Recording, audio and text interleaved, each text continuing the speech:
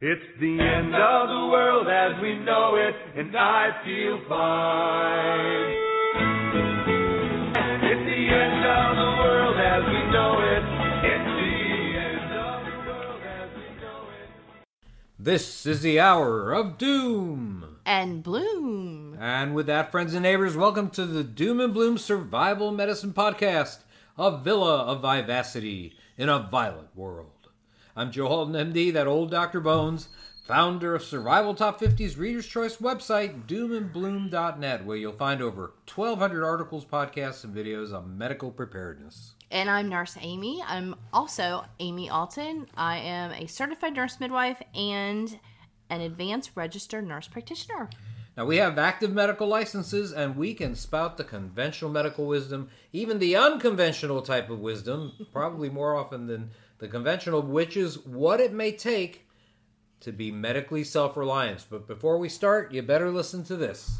Absolutely. All information and opinions voiced on the Survival Medicine Podcast are for entertainment purposes only and do not represent medical advice for anything other than post-apocalyptic settings. We strongly urge our audience to seek modern and standard medical care whenever and wherever it is available. That's right. Don't listen to a word we say, but if you do, you might wind up medically prepared. And I'll tell you, these days, it's not a bad idea. Hey, you know, in the news, COVID-19 cases are again on the rise as a second wave of infections coincide with the reopening of many businesses throughout the United States. It's like a 1-2 punch. It really is. And we are beginning to experience the effects of that in a lot of different cities. Now, perhaps the first thing I think I should mention is that a second wave occurring as society reopened was inevitable. And anticipated, expected, absolutely. That's right. Regardless of the timing of any measures that might have been taken, pandemics commonly have a pattern just like this.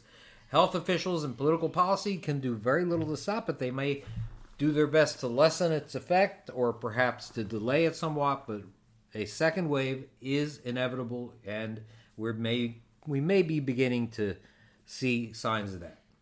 Now, if we take previous pandemics, like the Spanish flu of a century ago, you'll see that there were not 2, but 3 waves, one each in spring and fall of 1918, and then again in winter of 1919.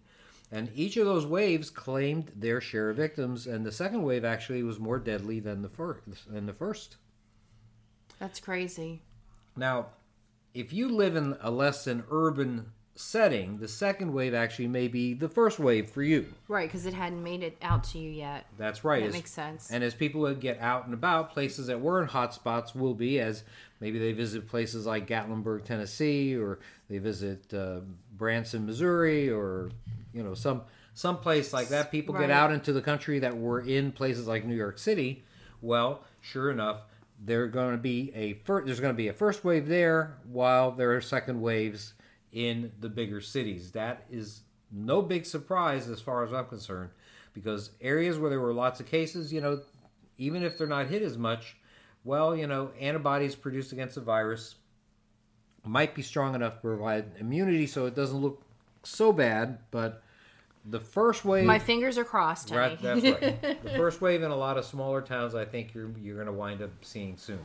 None of this is automatic. I'll have to say that even immunity, even if you have had COVID-19, is not automatic. It's not like chickenpox where you get long-term immunity. The same can't be said for things like influenza and, indeed, COVID-19 or the SARS-CoV-2 virus. You have to produce antibodies, and I think everybody does once they get any of these, but how long those antibodies last, how strong those antibodies are, well, that really honestly varies from disease to disease, from virus to virus. And the jury's still out. We're not sure. We haven't been able to do enough antibody testing for known people who have had it, and we haven't been able to do a lot of antibody testing for people that we're not sure if they had it. That's right. We need to follow these people, especially the ones that they knew had an infection.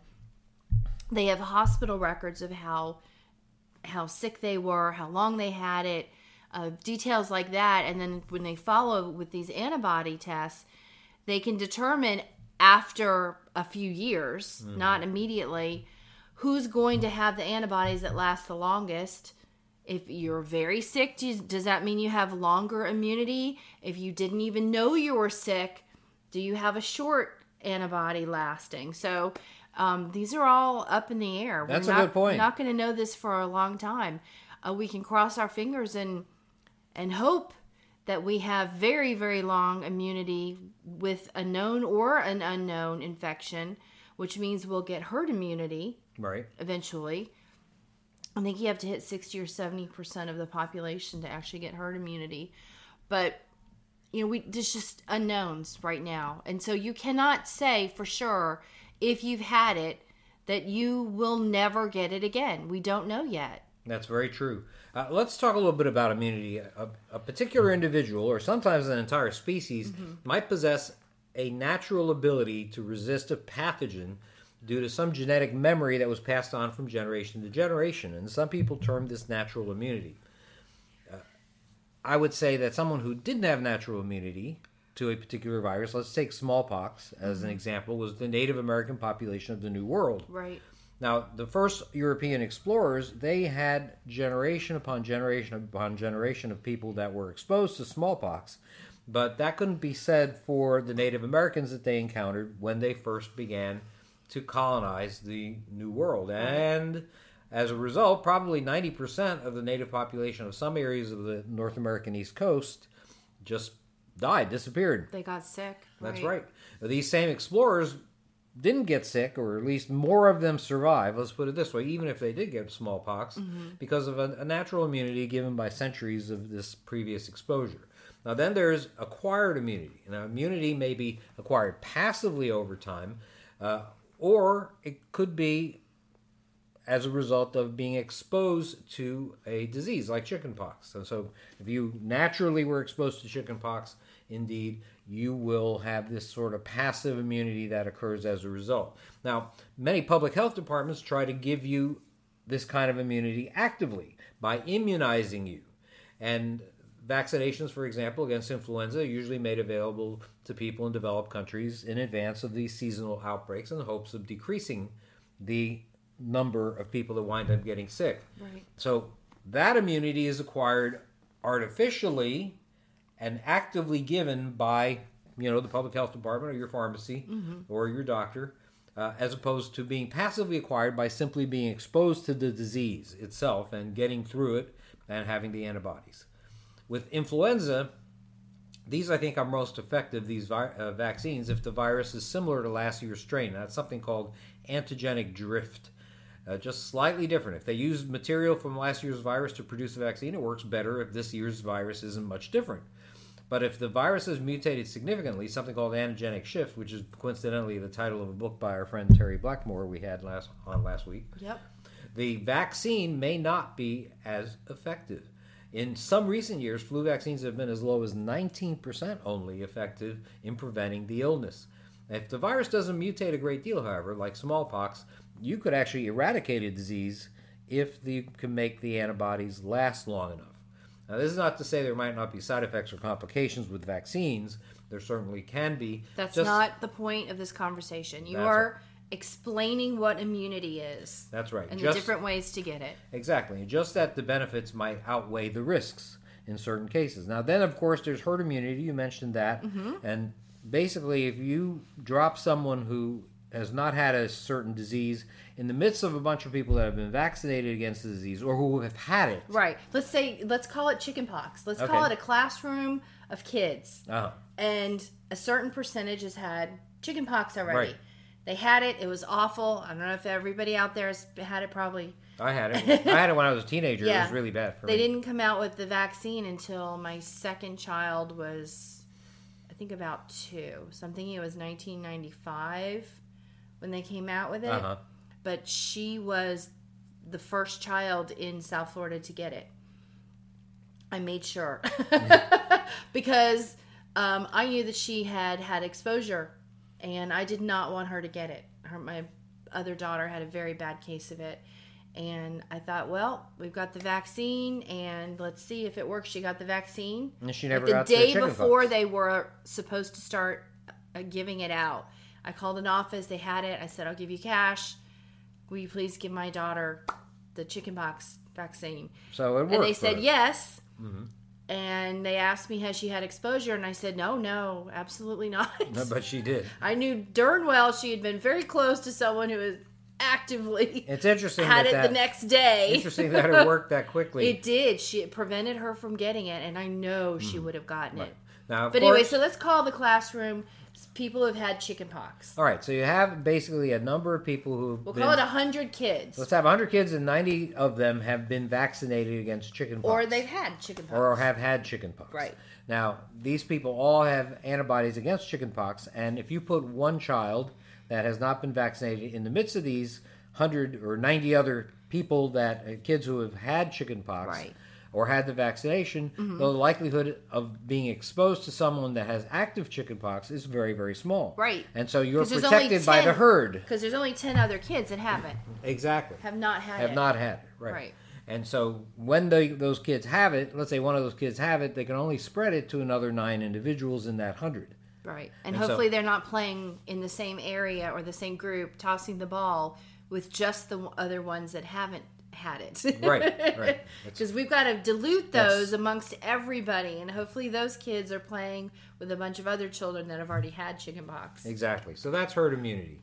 Now, one thing I want to say is that I'm seeing people being not only surprised by second waves of COVID-19, but considering some kind of failure on the part of national health officials or the government, and they shouldn't be. Most health officials have long stated there were going to be more cases of this. They expected a second wave.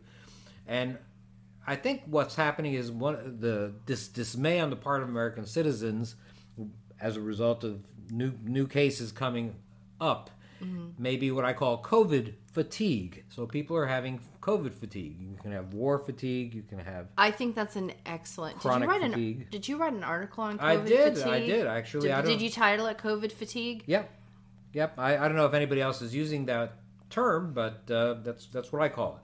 Because the public is getting really weary. Perfect sense. Of social distancing. Oh, They're getting weary of wearing a face covering everywhere. And down here in South Florida, it's 95 degrees. And not being able to have somebody with you at a doctor's appointment. That is so annoying. Right. That's exactly right. You and I'm delaying having a test done because I absolutely want you with me. I'm just not going to do it until they let you be with me.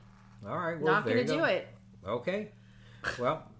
And that's terrible. Delaying health care because I can't have a visitor.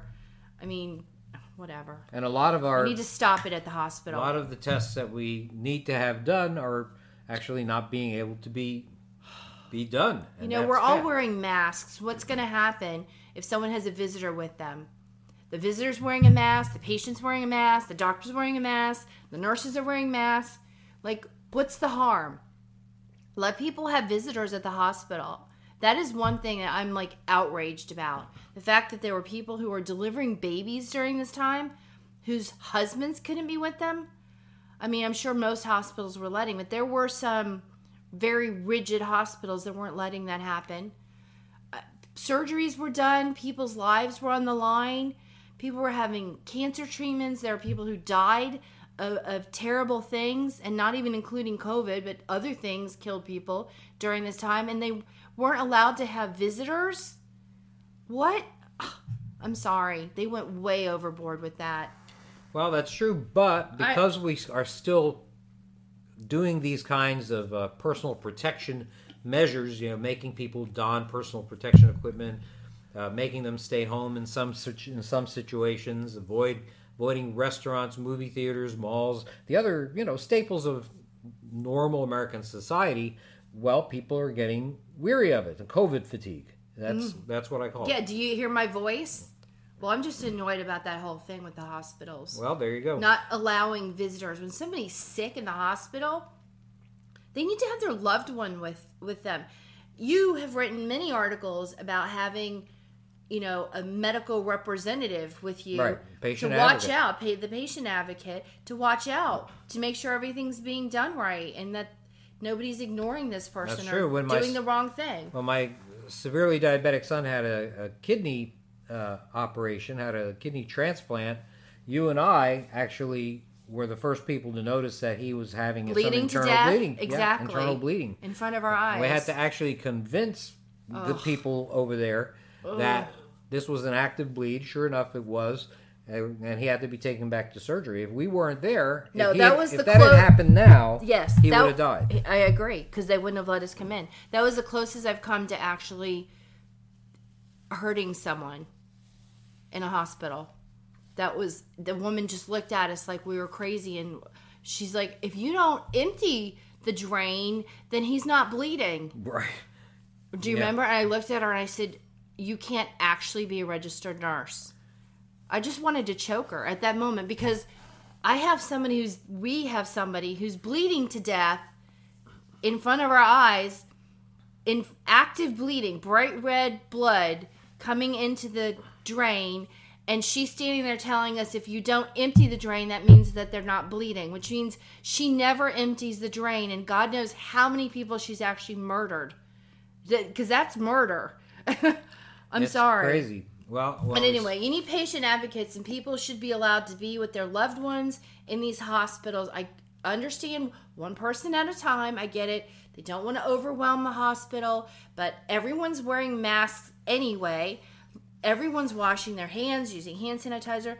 Please, hospitals, let the visitors be with their loved ones. That's right. Let's be done with this. So, anyhow, you can see that she's pretty sick and tired of all this. And let's face it, I mean, the new normal, whatever it's going to be, it's going to compare poorly to the good old days. Good old days of 5 months ago. Well. Wait, I want to say one more thing about COVID fatigue. Another thing, folks, this BS of having to wear your mask outside, don't believe it.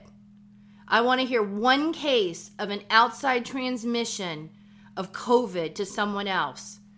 It's not happening. Unless you're in these riots or in these protests or in some party where everyone is literally 12 inches away from each other, I could maybe understand. But you have to understand, viruses don't fly. They don't have wings. They're not like mosquitoes that are going to flap their wings and fly into your face. They're particles that when they get outside, they're drifting out into the air, drifting away or falling to the ground.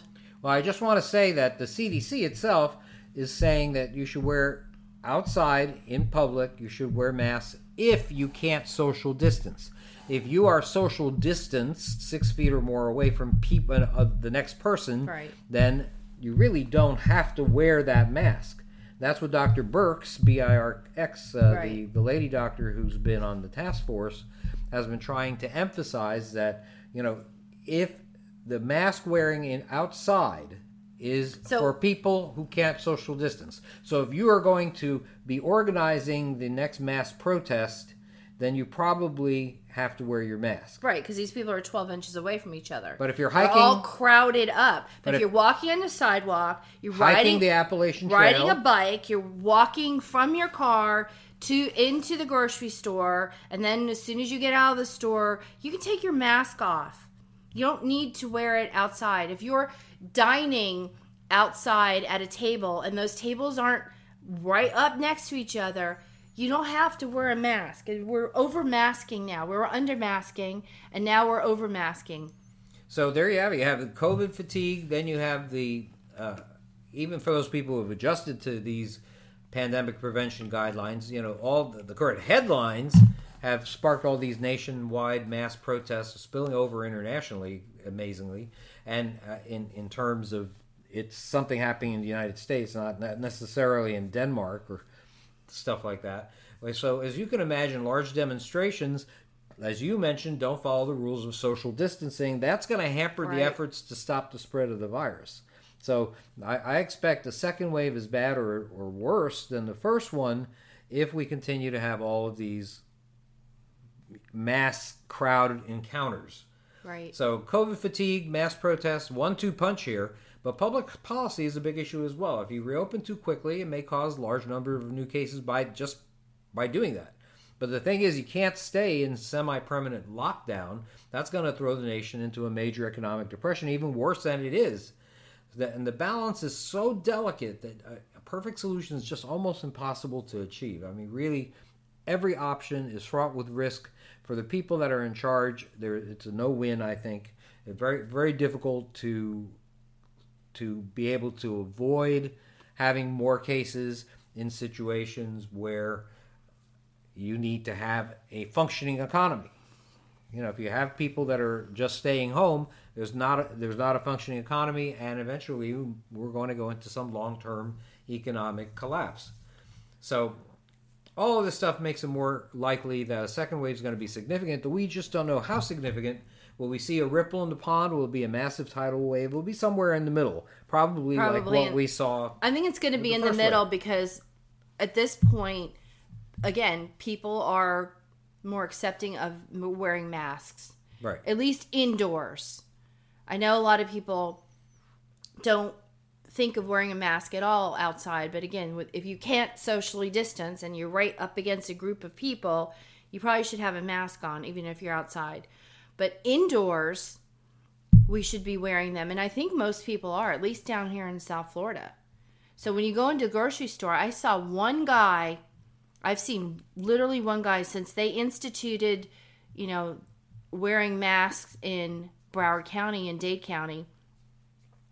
One person, an insect repellent company, bug company. I know this because I saw him walk out to his truck. But he was in the grocery store loudly being nice to everybody without a mask. And I think that was his way of disarming people who probably wanted to say, hey, dude, why don't you have your mask on? Everyone else does. And there's a sign on the front door that says you should be wearing it. And there was a police by the front door, too. So he just walked right by him. He was doing an FU, really. But anyway, society. Only one person I've seen without a mask inside so far. The problem is the restaurants. Right. Big portion have of the eaten economy. in one restaurant since February, and that was with my daughter last week. And they thankfully had all the tables 6 feet or further away from each other. But you would walk in with a mask and sit down, and the second you sit down, you take it off. And as you have water in front of you, you've got bread in front of you, then your meal comes, then you're going to get coffee, maybe a dessert. I mean, there's no time that you're thinking, oh, I'm going to put my mask back on. So I was actually in a restaurant, but we were more than 6 to 8 feet away from any other human being. And it was my first time without a mask inside of a building. It was really weird, I have to say. Isn't that funny? It was strange. You spent your entire life my whole not life wearing a mask. Not even thinking about putting a mask on. Except when you're at work, right? Yeah, right. Unless I was delivering a baby or doing some procedure. But, yeah, it was weird. It was really weird. It was uncomfortable. At one point, I had anxiety because I was watching everything that everyone touched. Right. What they were wiping down, their procedures. I had my eyes on everyone in that restaurant. And people who were wearing gloves and who wasn't, when they took them off, what did they touch between wearing them and taking them off. And I actually had a conversation with the manager of the restaurant because they leave cups on the table up, right, not turned over, but up, so the open part's up. They leave the napkins and the silverware in a cup in the middle of the table. So when you get there, your cup could have been coughed on, your silverware could have been coughed on, and your napkins could have been coughed on. So I said, you really need to move all of this to the back of the kitchen. When someone sits down, you bring the napkins out, you bring the silverware out, and you bring the cups. If you leave these on the table, I don't know who was just here. Someone could have just coughed in my cup. You replaced the one that they used, but mine was still sitting here, depending on where they sat at the table, upright, ready for things to just fall into it. I said, you need to do this. Well, the health department was here, and this is what they told us to do. He says, they told us to turn the cups upright instead of upside down. I said, so they were worried about the COVID on the table, but not the COVID floating in the air into the cup. I said, does that make sense to you? He goes, no, not really. I said, listen, health department's great. They're not perfect. You should move all this stuff to the back. You could do one better than what the health department told you, because I know, looking in your eyes, that you've got common sense and that what I'm telling you is the right thing to do. It's true. I had a way about me to convince him. Well, the important thing is that the recipe for personal safety doesn't change even as society opens up. So you have to be careful. Yep. Now, you don't have to be necessarily pessimistic about it. And, we've learned a lot about SARS-CoV-2, the virus behind the COVID-19 pandemic. I mean, we don't know everything about it, but we do know more. We've come to realize the importance of mass testing. We've come to keep close track, the importance of keeping close track of contacts. And it's all common sense. So with a contagious disease, we have to know who's capable of spreading it. And with workplaces beginning to reopen, this kind of information becomes pretty essential. Mm-hmm. Now, we have also realized the importance of having personal protection items in our medical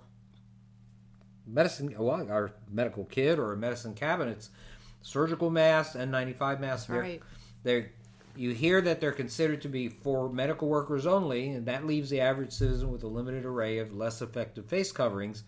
Now, health officials endorse these cloth coverings, but not because they're great, but only because of the lack of supplies. But you have to remember, many folks end up becoming medical workers, quote unquote, when somebody in a family comes down with a mild to moderate case of this COVID-19. So I think I can make a safe prediction that there are going to be a lot more people accumulating masks, or at least having a few in their medicine kit, or their survival medicine cabinet, as I call it. More face masks to go around, I think, in future outbreaks, and I'm hoping that more of these are going to be made in the USA. I am seeing a number of people that are advertising face masks now, so they're things that you can get. They're still from China, and they're all still from China. From China. Yes. Well, geez Louise. Well, you and I need to, if you have a mask machine. And guess where all the machines come from? China. If you have a face mask machine, you think they're going to sell us a face mask machine? We're gonna have to first have a company here in America that actually builds the mask machines. Then we all have to buy the mask machines from the American company. I know. And then someone else is going to have to do all the materials. Right. Someone else has got to do the materials. And somebody has to train us on how to use these things. Wow. Well, a lot of unknowns still out there. Even though we know more about the SARS-CoV-2 virus, there's still a lot of unknowns. Opening schools, opening colleges, that's going to be something. That's going to be another avenue for a second wave of COVID-19. Yes. My other daughter, who is still in Brooklyn, is starting her master's degree. Oh, yes. And you know Stephanie, this. sure, Yep. In the end of August. And they just sent out, remember I told you, a questionnaire. 3 options. 1, online. Mm-hmm. 2, a hybrid class. Or 3, all in person. So they're actually asking the students what they prefer. Now, of course, she did online because she needs to work while she's doing this. These days, I think everybody. Well, the thing is, I think this school has a lot of international students. So those people may want to move to New York City just for the experience. I don't know. You would think that they'd not want to be in New York City. Who's got the money to do that? That's the most expensive place. Oh my gosh! I know. But anyhow, and this university is disgustingly expensive. But that's a big issue. I mean, schools and universities opening up. Now, the good thing, and I really want people to understand this, that the risk to children of COVID-19 is not so severe. There have been about 20 U.S. deaths of kids 14 and under. And that's of 2 million out of 117,000 deaths, but 2 million cases of COVID-19, and probably 10 times as many really actual cases out there that we just don't know about. And there are 20 kids that actually have died. In terms of college students and high school students, there have been about 120 in the 15 to 24 year of age group. Right. And that's 20 and 14 and under, 120 and 15 to 24. You know, if you're 24 and under, your chances of dying were pretty much very tiny. 140 total deaths in people under 24 out of 117,000 U.S. deaths and 2 million, probably 20 million really, cases. Right. So it's important that we still have these kids use some precautions because, children and young adults may infect older relatives. Right. They're not careful. The problem with them is that asymptomatic infections bring it home to the older relatives who then spread it. Even if their older relatives are just their parents, they're in their 30s or 40s or 20s maybe. And then that generation may be spreading it to their co-workers that then go and spread it to an older mom who then spreads it to an older grandmother. I mean, that's the whole thing. It's just the host. Exactly. You can be young and be a host and have an asymptomatic infection that winds up eventually killing someone else down the line because you were just a host for that virus for a short period of time. Long enough, a carrier to give it to somebody else who may not even have known they had it either. And then that virus that was in your body ends up killing someone down the road. That's really sad. Well, hopefully, if we can keep a combination of continued social distancing, some face coverings, continued research, that's going to maybe prevent a major second wave. But I think this is absolutely unrealistic, at least in the short term. So the question is, what can we do to really prevent a total shutdown and economic ruin of the United States? I know. Personal responsibility. Okay. Which means determining your risk factors, like we just talked about, depending on your age, where you go to for school or socializing or work. You determine your risk, determine the protection that you need to have to protect yourself and to protect others, and we all need to do it. We need to make sure we're washing our hands, using the hand sanitizer, wearing the masks in certain situations. We just need to take it upon ourselves to make sure we don't become the next host for this you-know-what virus. That's how I feel about that virus. The you-know-what virus. Yes. Well, what about this? The disease is more severe in 65 and older. That's pretty established, right? Or if you have really bad underlying health conditions. Right. Now, what about restrictions if we design them by age? We could probably reopen most of society and probably save the economy. Now, think about it. Those over 65, maybe they comprise 12% of the workforce or so. Those are the figures that I've seen. But they represent the grand majority of severe COVID cases and deaths. So those workers that are 15 to 54 years old, they easily comprise 80% of the workforce or more. Right. But only so far, as I'm looking at these figures, less than 7,000 out of 117,000 U.S. deaths and more than 2 million confirmed cases, 20 million probably in total. Mm-hmm. So why can't those people that are 54 and younger just rejoin the workforce? Right. With those precautions that I said. Exactly. Well, I admit that this is a form of ageism, and indeed I would be a victim of it myself. Well, if there were strict rules that said you could not go to work, yes. But what I'm saying is instead of implementing, the list of rules of who's allowed to do what, is that we all just take personal responsibility. And if you have risk factors that this could kill you, you're probably going to wear a mask more often. You're probably not going to go to places that you might have gone to before to lower your own risk so that you don't get COVID and you don't die. So we all need to take this upon ourselves to decide how much risk we want to have.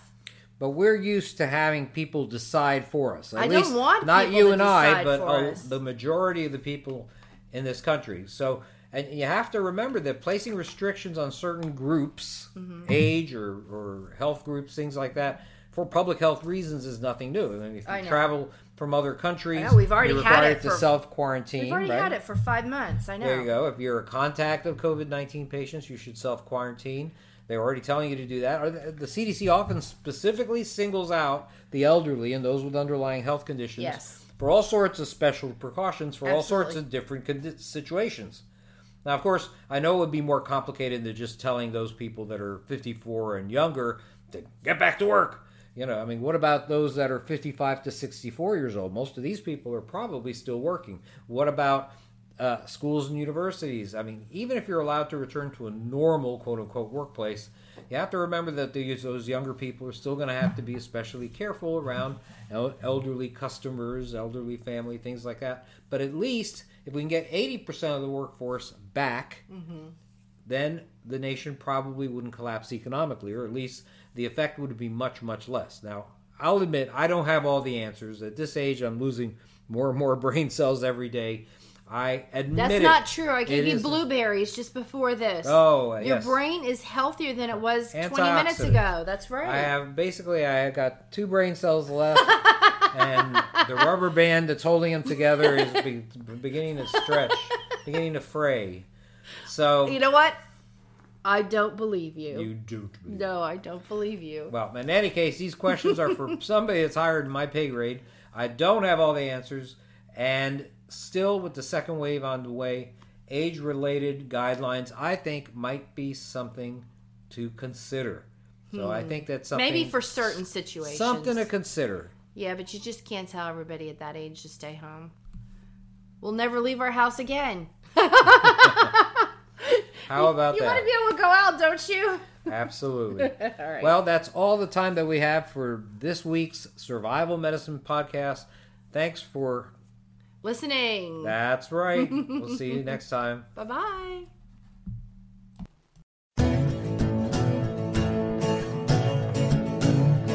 You've been listening to the Doom and Bloom Hour with medical preparedness experts Dr. Bones and Nurse Amy.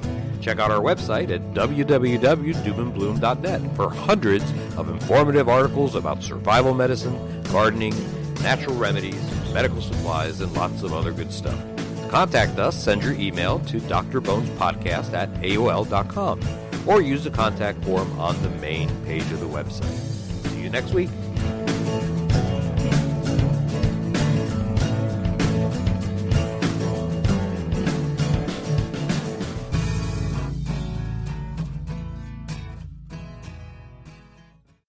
Are you worried about how dangerous the world has become? In these days of terrorist attacks, natural disasters, or even a future collapse, you need to be medically prepared to keep your family safe. I'm Amy Alton, ARNP of store.doomandbloom.net, where you'll find an entire line of uniquely designed medical kits and supplies for when help is not on the way. For everything from individual first aid kits to the ultimate family bag, go to store.doomandbloom.net today. You'll be glad you did.